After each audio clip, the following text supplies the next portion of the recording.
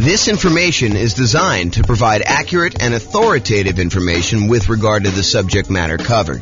It is offered with the understanding that the presenters are not engaged in rendering legal, accounting, or other professional services. If legal advice or other expert advice is required, the services of a competent professional should be sought. Welcome to the Glendale Real Estate Investing and Real Estate Financial Planning Podcast. Learn all about investing in real estate in Glendale, Arizona, with a combination of real estate financial planning and modeling with numbers specific to Glendale, plus syndicated, more generalized recordings of live and pre-recorded real estate investing classes, not all of them specific to Glendale. Be sure to stay tuned after the podcast for a message from our sponsors. Well, good morning and welcome, everyone. This is James Orr, and today we have another really crazy cool presentation. This one is about the impact that buying an owner-occupant property has on you being able to be financially independent, whether you're buying 20% down rentals or buying 25% down rentals. In other words, in the previous class, we covered, is it faster? Is it less risky? Is it higher net worth for you to buy 20% down rental properties or for you to go buy 25% down rental properties? And in that presentation, we talked about all the different things related to 20% versus 25%. But what we didn't specifically do in that kind of modeling is we did not have you buy an owner-occupant property first. So in this presentation, we have you buying an owner-occupant property with 5% down. Then you go and you buy 20% down or 25% down. And you might be wondering, hey, does buying the owner-occupant property slow you down? Does buying a property that's more expensive than you renting, is that going to reduce your savings rate and slow down your ability to save up for down payments? Or does buying an owner-occupant property where the mortgage payment, the principal and interest part of the payment, not the taxes and insurance, those are actually going up, but the mortgage payment stays fixed such that over time you end up saving more money than if you didn't buy an owner-occupant property, because rents would keep pace with inflation. So the amount you're saving would normally stay about the same over time. But if you buy an owner-occupant property and you have that mortgage payment be fixed, maybe at the very beginning, it's worse for you. You're saving less. But because the principal and interest part of the payment does not change, that remains static. And so over time, the amount that you're able to save to invest in whatever you're investing, in this case, putting 20% down, 25% down to buy rental properties, but it could be stocks, it could be bonds, it could be, Dogecoin, it could be whatever you're investing in, right? Because you'll end up having more to save if you buy this owner-occupant property as time goes on, because you fix in your cost of living expense, part of your cost of living. There's still some that's going up, the taxes and the insurance and the maintenance and all that other stuff on the property, but the mortgage payment is fixed. And the other weird thing about this is at some point, 30 years in the future, if you're getting a 30-year loan, you get rid of that payment completely. Your principal and interest part of your loan goes away because you paid off the loan. So now you're living on taxes and insurance and maintenance on the property. So if you thought before you paid off the property, you needed, let's say, $10,000 a month in order to be financially independent, you needed your passive income from all of your assets to produce $10,000 a month in order for you to be financially independent and cover all of your living expenses, including your housing. But now, let's say, just for argument's sake, $2,000 a month of that no longer needs to happen because you no longer have a mortgage payment. So now you only need $8,000 a month to be financially independent. Well, that's super interesting, because if you were at $9,000 a month in passive income, by paying off your mortgage, you instantly become financially independent.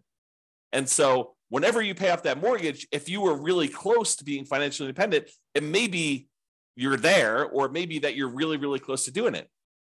So all of these things impact whether you're going to be better off buying an owner-occupant property and putting 20% down, or buying an owner-occupant property and putting 25% down. So what we're going to do today is we're going to look at the difference between putting 20% down and buying rental properties or putting 25% down buying rental properties, but only after we bought a single owner-occupant property first. In other classes, we will compare directly head-to-head, buying an owner-occupant and then buying 20% down rentals to buying no owner-occupant and buying 20% down rentals. But today we're going to actually do, in both cases, you're buying the owner-occupant property, and now you're buying either 20% down rentals or 25% down rentals. We're going to see which one of those is going to be faster to financial independence for you, which one is going to be higher net worth for you, and which one will be less risky. So that's what the kind of presentation is about today. So hope you're as excited as I am. Let's begin. So I modeled this in order to tell you which one is better. I modeled this for over 300 US cities.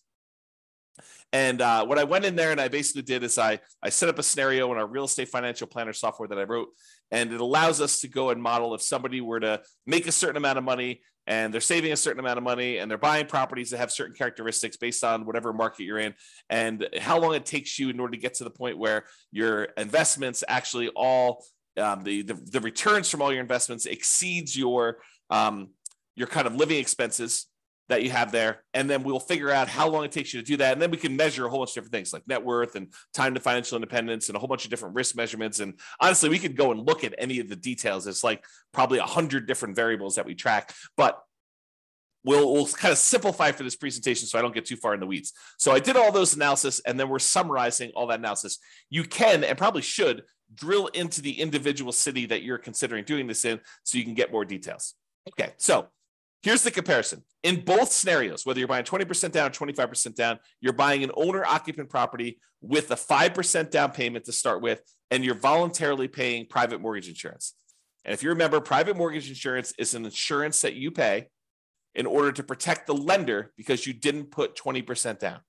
And we cover that in detail in a lot of other classes, so I'm not going to go into detail on that, but it is something that you are paying so that you can put less than 20% down when you buy the property. That way, if you default, the lender feels protected. And that's one of the conditions they have for you to be able to buy a property with less than 20% down. And then you are going to move into that property because you're buying an owner-occupant property to live in, and you are living in that property forever as part of our model. You are never moving out. You're never buying anything else to replace it. You're basically buying the property, moving in, living there forever. And then you buy your next property. In this case, you're going to be your rental properties, when you've saved enough money for a down payment, plus closing costs, plus 6 months of reserves for both your personal expenses and the reserves on any properties that you own. And you can qualify for the loan based on a 45% debt to income ratio. So I am checking for all those things before you buy your next property. You need to have saved up either 20% down or 25% down, plus closing costs, plus 6 months of reserves for all of your personal expenses, whatever your living expenses are, and 6 months of reserves for any properties that you own. And you need to be able to have a 45% debt to income ratio, including the new property that you're purchasing. And then if all that criteria is met, then you can buy your next rental property as fast as you can. And some of them are going to be faster than others because in some markets, the cash flow is better and it actually helps you qualify faster with that debt to income ratio. And some of them, the cash flow is worse and it slows you down from being able to qualify for that 45% debt to income ratio. You need to wait until your properties actually cash flow a little bit better before you can qualify for the loan. Okay. And we're buying up to 10 properties total. One of them you're going to be living in, and up to 9 rental properties. So that's the criteria we're going to do. With the 20% down kind of situation, all those scenarios, you're saving up until you have 20% down to buy a non-owner occupant, an investment property, and you're going to put a renter in the property, and you're going to repeat that until you have 10 properties total, 9 of them are rentals. For the 25% down, very similarly, you're going to save up until you can buy 25% down, non-owner occupant properties, and you put a renter in the property, and you repeat that until you have 10 properties with 9 rentals in that situation. And realize that when you put 25% down, cash flow tends to be better. Why? Because you get a slightly better interest rate when you put more down. When you go from 20 to 25%, there's a bump, an improvement in your interest rate that you're getting from the lender. And also you're borrowing less. Instead of borrowing 80% of the property value, you're now borrowing 75% of the property value. So the monthly payment on that is lower just because you're borrowing less. So your monthly payment improves in 2 ways. Number one, it improves because you have a lower interest rate and it improves because you're borrowing less on the property.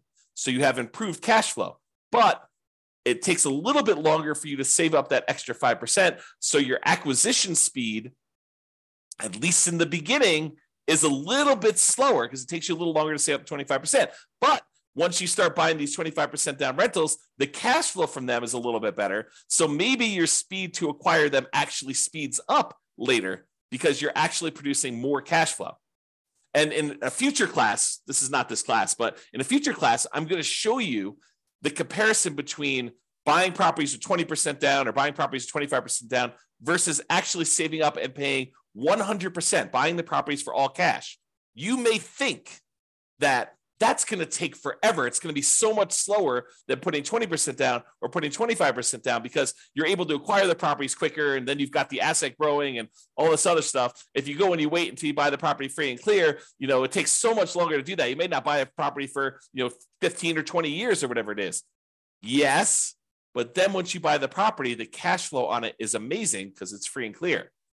And so that actually has a much more significant impact than I think a lot of people would think. And the speed difference between 20% down, 25% down, and buying a property free and clear is not what most people think it is. That's all I'll say for now. Realize that's coming soon. Okay.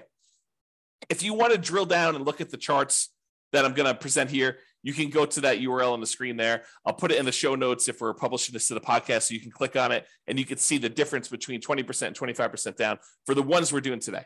And by the way, a lot of the ones that I'm going to do in the future are already up. I tend to make them in advance. This is not like I make them and then present them, all on the same day. So realize that if you want to jump ahead and see some of the other comparisons we have, you can go drill down into those. You can even drill down to the individual city. All right, pause for a drink. All right, so because we're measuring how quickly people are achieving financial independence, I thought I should probably tell you what my definition of financial independence is. So financial independence is when your assets exceed the expenses you have for that particular person. So, excuse me, if someone is making whatever it is, and the amount they make varies by city, because in order for you to qualify for a house in one city might be more or less than qualifying for a house in another city. So I do take that into account. I basically set your income to be such that you can afford about a median price house in that marketplace. But then it also means that you need to overcome that higher income. You need to replace that higher income. So you're handicapped. You do make more money so you can actually buy the houses quicker, but then you're also handicapped because you need to make that much more in order to be considered financially independent. Okay, so what does that mean to be financially independent? You need to have income coming in from these 5 sources exceed your minimum expenses. Okay. Number 1 is net positive cash flow from rental properties. You take all of the income from all your rentals. Mostly it's rent, although it could be things like laundry or anything like that. If you've got multifamily, any income you have it, minus all of your expenses, including your vacancy, your principal and interest on your mortgage payment, any taxes, any PMI you have, any insurance, property insurance, any maintenance, any management of the property. So you take all the income minus all the expenses, your net positive cash flow, that counts towards you being financially independent. Plus, any money that you've got sitting on the sideline, whether it's waiting to be a down payment, or you've acquired all your rental properties, now you're just taking all the money and investing it in whatever you're doing, in this case, probably stocks, taking all your money that you have on the side times a safe withdrawal rate. So they talk about the Trinity study being a 4% safe withdrawal rate rule. We'll cover that in future classes. I'm not going to go into it in detail now. But if you had $1 million, you said I could take 4% out safely per year, that's what you believe is true, then you have about $40,000 per year contributing towards you being financially independent using those numbers. Plus 3 sources of passive income: Social Security, which we didn't model here, annuities, which we didn't model here, or any pensions, which we didn't model here. So if you have those 3, those would also contribute to you being financially independent. In this particular case, we didn't model any of those because we just didn't. Okay. All right. So here are my assumptions. Each city modeling uses their median home price and estimated rents on those properties. So we did not apply any of the 88 strategies we have to improve cash flow. And so we're really handicapping ourselves because we didn't pick a great property to begin with, nor did we actually apply all these different strategies that we have to improve cash flow, different ways to kind of minimize our expenses on the properties and different ways we have to maximize the income we're getting on properties. We didn't do any of those. So this is sort of like a baseline. If you went into this market and you were not great at real estate investing, you just sort of bought a medium type property and you kind of got what the estimated rent would be for those. That's sort of what we did there. If you go dig in and you see my modeling and you're like, hey, James, the modeling you did for this city, your assumptions are a little bit off. Go ahead and reach out to me. I will go ahead and update those. I will rerun it, and then it will update all the charts and stuff like that. Doesn't update the presentation, but it'll update all the charts of the website and make those accurate for everyone in the future, okay? Now, continuing on with the assumptions. The job income does vary based on the city so that they can afford a property in the marketplace. If I said everybody earns $5,000, then people in California would never buy a house, because they would never be able to qualify for debt to income based on the home prices there, okay? But someone in, I don't know, one of the lower cost cities, probably in the South, those tend to be a little bit less expensive in general. Those guys may be able to do this whole model on $5,000 a month or $6,000 a month or whatever their numbers happen to be. I do it such that they can qualify for a typical property in that marketplace, a median price property in that marketplace when they do that. But we also consider that if you are earning more, you need to actually replace that money to be financially independent. So it's not like we're saying you need to replace $5,000 a month. No, you need to replace what your income that you were earning was so that you can become financially independent. That way, we're trying to level the playing field when we do our comparisons. Another way of saying this, in cities where they have higher income, they need more passive income, more investment income, and more rental income to be considered financially independent. So while a little bit is given to those that earn more is expected for them to become financially independent at the end. And another assumption, we start with just enough in down payments to buy a 5% down owner-occupant property based on wherever they are. So it's 5% of whatever the prices of properties are there with closing costs. So we estimated 7% of the price of properties in their marketplace to kind of give them a little bit of buffer there. And if it's less than $10,000, which I don't even think it is, but if it's less than $10,000, then we set that as a minimum bar. So everyone starts with at least 10K. In most cases, it's going to be more than that. And so some people are starting with a little bit more. Some people are starting with a little bit less, depending on the market. And the interest rates we're using for the owner-occupant property, as of right now, they're probably in this ballpark. They change a little bit each day. And with all the volatility going on in the marketplace, I'm recording this in March 28th of 2023. But if you kind of look at what the interest rates are, we're saying that interest rates are about 6.5% for owner occupants with 5% down. Plus, in addition to that, they'll have PMI. And if they're going to go buy a non-owner occupant property with 20% down, interest rates are estimated to be 7% for our modeling and no PMI for that because they're putting 20% down. And if you're getting a 25% down non-owner occupant loan, it's 6.75. So it's a 0.25% or quarter point difference between buying with 20% down versus buying 25% down. And I think that's conservative. Check with your lender because it varies a little bit each day, but I think that usually it's a little bit more than that. So I'm slightly handicapping the 25% down purchases by not giving the full benefit that they're going to get. And in that case, by the way, they're not paying PMI either. So with both of the non-owner occupant purchases, they're not paying PMI. Okay. And I modeled this out for 100 years. Not because I think you're going to live to be 100 years from now old, which you may very well, but because I was modeling it out for 60 years at first, which I think for some people is too short and some people it's probably too long. However, we're finding that sometimes they achieve financial independence right after we stop doing our modeling. So I did 100 years to give us a wider range of finding out when people achieve financial independence. And you can see all of my assumptions in detail if you go to, at least for right now, realestatefinancialplanner.com/model. And you can pick your city and see a ridiculous number of models for your particular city and other cities if you want to see those too, and a whole bunch of comparisons of aggregate data for all the different cities at the same time. All right, so let's jump into the data. Let me take a drink. So financial independence achieved. It turns out that when you buy an owner-occupant property and then you buy 25% down investor properties, you achieve financial independence faster in 216 cities out of 305.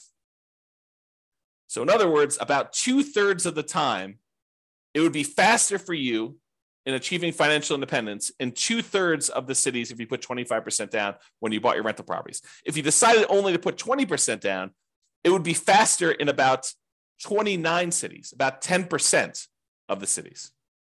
So in 10% of the cases, it was better for you to put 20% down. In 2/3 of the cases, it was better for you to put 25% down. And in 60 cities, about 20%, it didn't matter at all. It was exactly the same. Time to be financially independent. Okay. So there were a bunch of cities where you never quite achieved financial independence, about 20 or so, give or take. And that varied. So, and most of those, you didn't achieve financial independence, whether you put 20% down or 25% down. Now, you may have accumulated a rather large net worth, but you may not have actually qualified mathematically as all those criteria we kind of said about cash flow and invested assets times safe withdrawal rate. That may not have technically triggered you to be financially independent. However, if you're 65 years old, let me use an extreme example. If you're 100 years old and you've got $10 million invested between your properties and your invested assets and stocks and bonds and everything else, and even though you technically don't qualify where the cash flow from your properties and the invested assets times your safe withdrawal rate actually equals what you need to be considered financially independent. If you have $10 million and you're 100 years old, are you probably okay? Yeah, probably, because you could probably spend, if you think, hey, look, the maximum I might expect to live is to be 110. So I could spend $1 million a year and just deplete my assets so that I end up with zero. So technically you could do that. So there may be situations where you have a whole bunch of assets, millions of dollars in net worth, but you technically don't achieve financial independence in the mathematical sense, where the income coming in from the properties and the income coming in from your invested assets times safe withdrawal rate and the pensions and annuities and Social Security, those combined too. But those don't quite make you financially independent. Okay. All right. So this shows you a histogram showing you how many of the cities achieved financial independence broken out by time. And so you can see, let's look over here on the low end here. There are some that achieve it in probably in the 5 year or so range. There's about 5 cities that do that. And it doesn't matter if you put 20% down or 25% down, it's about the same number. The same thing here with this kind of up here when you're in the 8-year rule, kind of like in that general period of time. And then about 10 years, looks like there are some properties where if you put 20% down, you achieve financial independence a little faster compared to 25% down. But what I want to point out to you about this is these look relatively similar to me, except there's this big bump here right after about the 30-year point. What is happening after this 30-year point? What happens after 30 years? You pay off your owner-occupant property because you bought the property with 5% down at the very beginning. Then you started saving for your investment properties. But after 30 years after you buy your owner-occupant property, that thing gets paid off. So a whole bunch of scenarios got to the point where they were financially independent as soon as you paid off this owner-occupant home.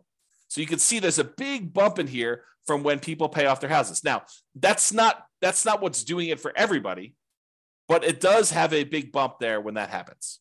Okay? So you can see that. All right. So what this chart is showing you, it's showing you how many months faster it was to put 25% down or to put 20% down for each individual city. Each city is its own dot. The green ones show where it was better to put 25% down by this number of months, however many months it is away from this zero line. So like this one right here is about 25 months. So it's 25 months faster for this particular city than putting 20% down. So it's about 2 years faster or so for this particular city if you put 25% versus putting 20% down. And this axis shows you how expensive the properties are in that marketplace. So there's this market right here has really, really expensive properties, and it was better for you to put 25% down by about 6 months in that particular case. And you can see how far away they are from this kind of zero line shows you how much better. So I'll make some general statements about this data. When you put 25% down, sometimes it's a lot faster. They're a lot farther away from the zero line. Sometimes they're not, and sometimes they're exactly the same. That's all the ones that are on zero. Okay. But when you look at the ones that are red, the red ones are where 20% down is faster by that many months. There are times when 20% down is faster, but not by that many months. So 25% was quickly behind it if you did that. But there are some times when you put 25% down where it made a huge difference. In this case, it's like 3 years faster for you to put 25% down. Now, if you love your job and everything is amazing and you think this is great, I'm not in a hurry to be financially independent, stop working, which is what happens, by the way, in our modeling. When someone becomes financially independent, we have them stop working. But if you're like, hey, listen, I love my job, I don't care, then does it really matter if it's 3 years faster to be financially independent? Probably not. But what if you hate your job? What if you're like, I can't wait to be done with this. I need to be financially independent. I want to spend time with my family. I want to spend time with my significant other or my kids or my grandkids. And I want time to be able to do what I want to do. Well, then 3 years may be a long time. And, what's the value of knowing that you could be 3 years faster? What kind of value does that add to you if I could show you which strategies are better versus which strategies are worse, which strategies are less risky, which strategies are going to get you there faster, which strategies are going to give you a higher net worth. So I don't know, 3 years could be life-changing. Okay. To be able to buy 3 years of your time back by just being smart about which strategy you use, I don't know, seems pretty important to me. Okay. So you can kind of see the difference there. And you can see that in general, the more expensive the properties, the better off you would be putting 25% down because there are hardly any red dots on the expensive property side. Okay. But there are lots of green dots. So the more expensive your market in general here, the better it would be for you to put 25% down in order to get to financial independence faster. All right, now let's switch to net worth. So for net worth, if you put 25% down, you have a higher net worth at year 40, which is kind of our measuring point, 40 years in the future. You have a higher net worth at year 40 if you put 25% down in 151 of the 305 cities. So about half the time, you'd have a higher net worth by putting 25% down, which may be counterintuitive for a lot of you folks because you're thinking to yourself, hey, I'm putting 20% down. I'm acquiring properties a lot faster, at least at the beginning, because I'm buying the first one faster. Like, hey, if you're rushing to go buy your first 20% down property and you're like, listen, I just got to get in. I got to save up just enough. Now I'm going to buy a property right now, right away. Might be better, depending on what city you're in and the economics of your city, for you to actually wait until you save up that extra 5%. That's what this is saying. It's just the math. Okay. So in 151 cities, it's faster for you to put not faster. You have a higher net worth by putting 25% down. Now, in 138 cities, you'd have a higher net worth if you put 20% down. So a little bit more to put 25% down, a few more cities, but not a huge difference. And 16 cities, it made no difference at all. You have the same net worth regardless. Okay. Now, here's the difference in net worth. This is that chart we showed you before. So it shows you how much better or worse putting 20% or 25% down was in terms of net worth, broken out by price of properties. So how far it is away from zero is how much better it is. The green dots means that 20% down was better, had more dollars. The red dots are where 25% down was better, it had more dollars. So in some cities, by putting 20% down, you had a lot more dollars, millions of dollars more by year 40. However, in other cities, you'd be better off putting 25% down. And the reality is it's not as much better. So the ones where 25% is better, it's not by a lot more money. I mean, some of them are pretty decent, but we're not talking about millions of dollars. We're talking about, I don't know, just eyeballing it, $500,000. So in some cases, putting 20% down gives you a higher net worth, but not necessarily speed to financial independence, which they're sometimes competing goals. All right. Okay. So you can kind of see that. There was only one city where we ran out of money, where you were buying properties that had such negative cash flow that you ended up running out of money, even though we had those 6 months of reserves and 6 months of personal reserves and all those other things. And remember, we didn't apply any of the 88 strategies we have to improve cash flow. There are quite a few things that we could have done to avoid this in real life. We could have bought better properties. We could have bought properties in a market that didn't have this really ugly cash flow. Imagine you're in the market, which I'll tell you what that market is in a second. And maybe part of my assumptions, by the way, too, because I'm not an expert at all these markets. But imagine you're in this market where you have this really, really ugly cash flow. Well, you're not moving into these properties. So technically, you could go pick a slightly better market to invest and buy properties in. You didn't have to buy properties in this market. It's not like you're doing the nomad strategy where you're moving into each property, right? You're only moving into one property. But for all the other investment properties you bought, you don't have to technically invest in that same city. So we could have done that as just a really obvious solution. And there are a whole bunch of other things we could have done to improve the economics of the properties that we're buying. Okay. So in one city, we ran out of money. That city happened to be San Jose, California. And it could be that my assumptions were wrong. Like maybe my estimate of rent on the properties that we said were the median price properties were just off in San Jose. It's definitely a possibility. So if you happen to be in San Jose, please reach out to me and let's go over the assumptions that we use for San Jose and we'll correct this. And then we'll rerun it. And maybe San Jose looks amazing then. I don't know. Okay. So I'm just not familiar with that. All right. So that's all we got there. All the other ones did not run out of money in our modeling. All right. Here's a quick summary. So this shows you, there's two different slides here. One where we look at what the median was. And by median, I mean, we took all the values, let's say for net worth as an example, we lined them up from the smallest net worth to the highest net worth. Then we looked at what the middlemost one was. And we told you what the median, the middlemost number was for net worth. And so, for example, with 20% down, the median, the middlemost net worth was just about $8.9 million. But the median net worth when you put 25% down was about $9.023 million, or a little bit more, about $100,000, $116,000 difference. Not a big difference, in my opinion. It's about 1.3% different, with 25% being a little bit higher on median net worth. Now, I did median, but I also do average. Average is where you add up all of them and you divide by the number that you have, and so you get an average. Okay, and so the average net worth is about 11.9 million versus 11.8 million. Again, about $134,000 difference. Again, about 1.1%. So not a significant difference there in net worth. But in both cases, I'm sorry, in the case of median, 25% down is a little bit better. In the case of average, 20% down is a little bit better. So depending on whether you're looking at the median case or the average case, depends on which one would have been better for you, 20% or 25%. But honestly, they're only like 1% off. And that's not that big of a difference. And in addition to that, this is a net worth 40 years in the future. So it's in like inflated dollars. You think about that, right? Like think about, 40 years ago, what the cost of things were. They were a lot cheaper than they are today.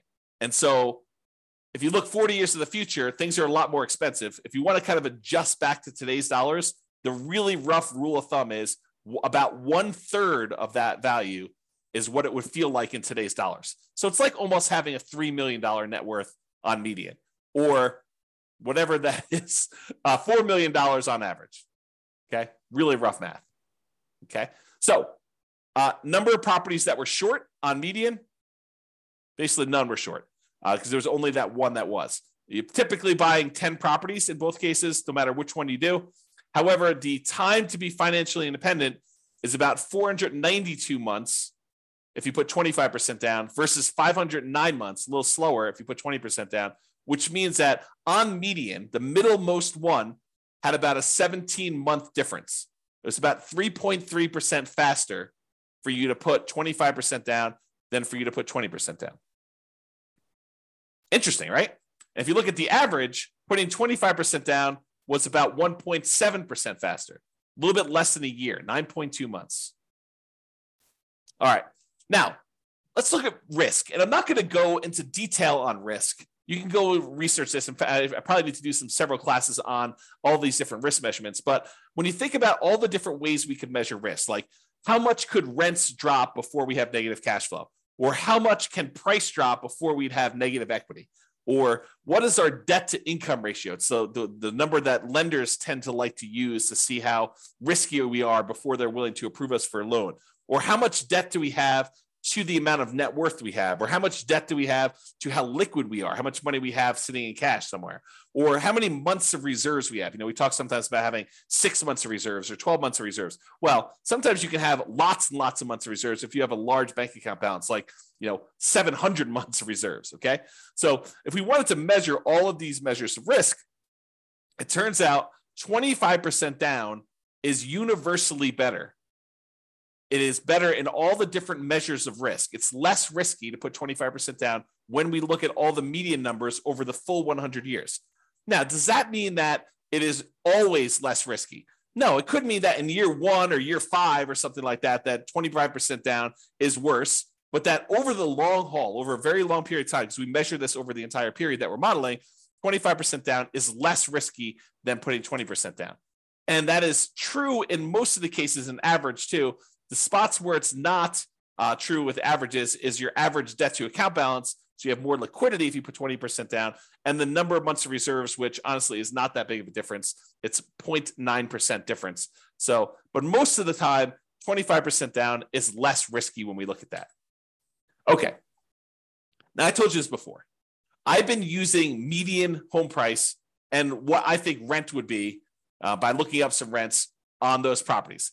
And so these are not like cherry-picked deals. You could apply the 88 strategies we have to improve cash flow to improve on these numbers. Excuse me. Let me take a drink. So you could do better than this, is what I'm trying to tell you. You should be able to choose, and you should be able to do better. And I do model some of these improvements in other modeling, like buying 10% less price properties, or getting a discount, or buying down your interest rate, or all these different things. We do model those, but we'll get to those eventually. But these are sort of like the basic cases. If you are an expert in your market and you can help improve my numbers, please do reach out to me. I'm not trying to show, I don't want to show like, the one deal you found in 20 years that was super amazing. I want to find deals where any investor in that marketplace could find these deals. So if you could help me pick the numbers that are like any investor could go and buy these properties in your marketplace, that would be helpful to me. And then we could kind of update the numbers and kind of improve for those things. And as I mentioned earlier, there's really no local market limitations with this. If you were in a market where you had really bad economics, you could literally choose to invest in another market. You could go put your 20% down and buy properties in a much better cash flowing marketplace than the one you're living into. Now, the one you're buying is an owner-occupant, you're buying that in your local marketplace. But all the other investment properties, the 9 other rentals, could be somewhere else. So just realize that it could be better than what we're showing. All right, so in conclusion, in our current market conditions, our current price, our current interest rates, our current rents, in about 305 U.S. markets, using what I would consider to be less than ideal median price to rent properties, putting 25% down is slightly better in terms of net worth and speed to financial independence. The market does matter, though. This is not universally true, which is what I think is really frustrating to people who, when they get online, the online forum, they're arguing. It's better to put 20% down. It's better to put 25% down. Here are my reasons. Here are my reasons. And they kind of go head to head and they start really becoming combative. And one of them could be in a market where it is better to put 20% down. Another could be in a market where it is better to put 25% down. So you got to look at these and see, in my marketplace, what is better to do that? And does that mean that, based on kind of our historical modeling, that will be true in the future? No, but probabilistically, you look at what you have and you can make adjustments along the way, right? In reality, you could be doing the 20% down because that looks better, but then your market shifts and we look forward and we're like, hey, look, now it's better to do 25% down in your marketplace. So you decide, hey, I'm going to start doing 25% down in the future and I'm going to keep optimizing. And maybe 3 years later, that shifts again. So you have to keep kind of on top of what is happening and optimize as you go to get the optimal results for yourself. Okay. And then we can also, not that I want to go off on a big tangent, but we can look at what you actually have. And then that becomes part of the equation for figuring out what is optimal moving forward, because what you have may dictate some of the differences that you have in the future. So by having 3 rental properties that you bought a certain way may impact which of these options you really should do. Okay. All right. In general, putting 25% down is less risky. I think that's a good general way of saying it. There are some small exceptions to that, but in general, that's it. It is best, in my opinion, for you to look closer at your specific market, your specific situation, and apply as many of the 88 cash flow improving strategies as practically possible to improve on your own implementation. You can go look at realestatefinancialplanner.com/model to get some ideas of how various things impact this as well. All right, that's all I got for you. Hope you enjoyed. This has been James Orr. Have a great day.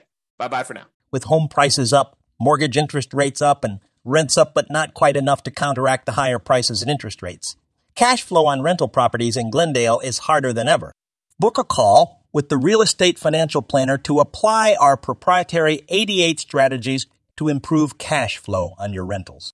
See the show notes for a link to schedule your call and improve your cash flow today. If you're a real estate agent, lender, or professional in Glendale that wants to help our real estate investor listeners, consider reaching out to learn about collaboration opportunities with this podcast. We'd love to add more value to our listeners by having you assist our investors buy, sell, and finance their real estate investments. See the show notes to schedule a call to discuss collaboration opportunities.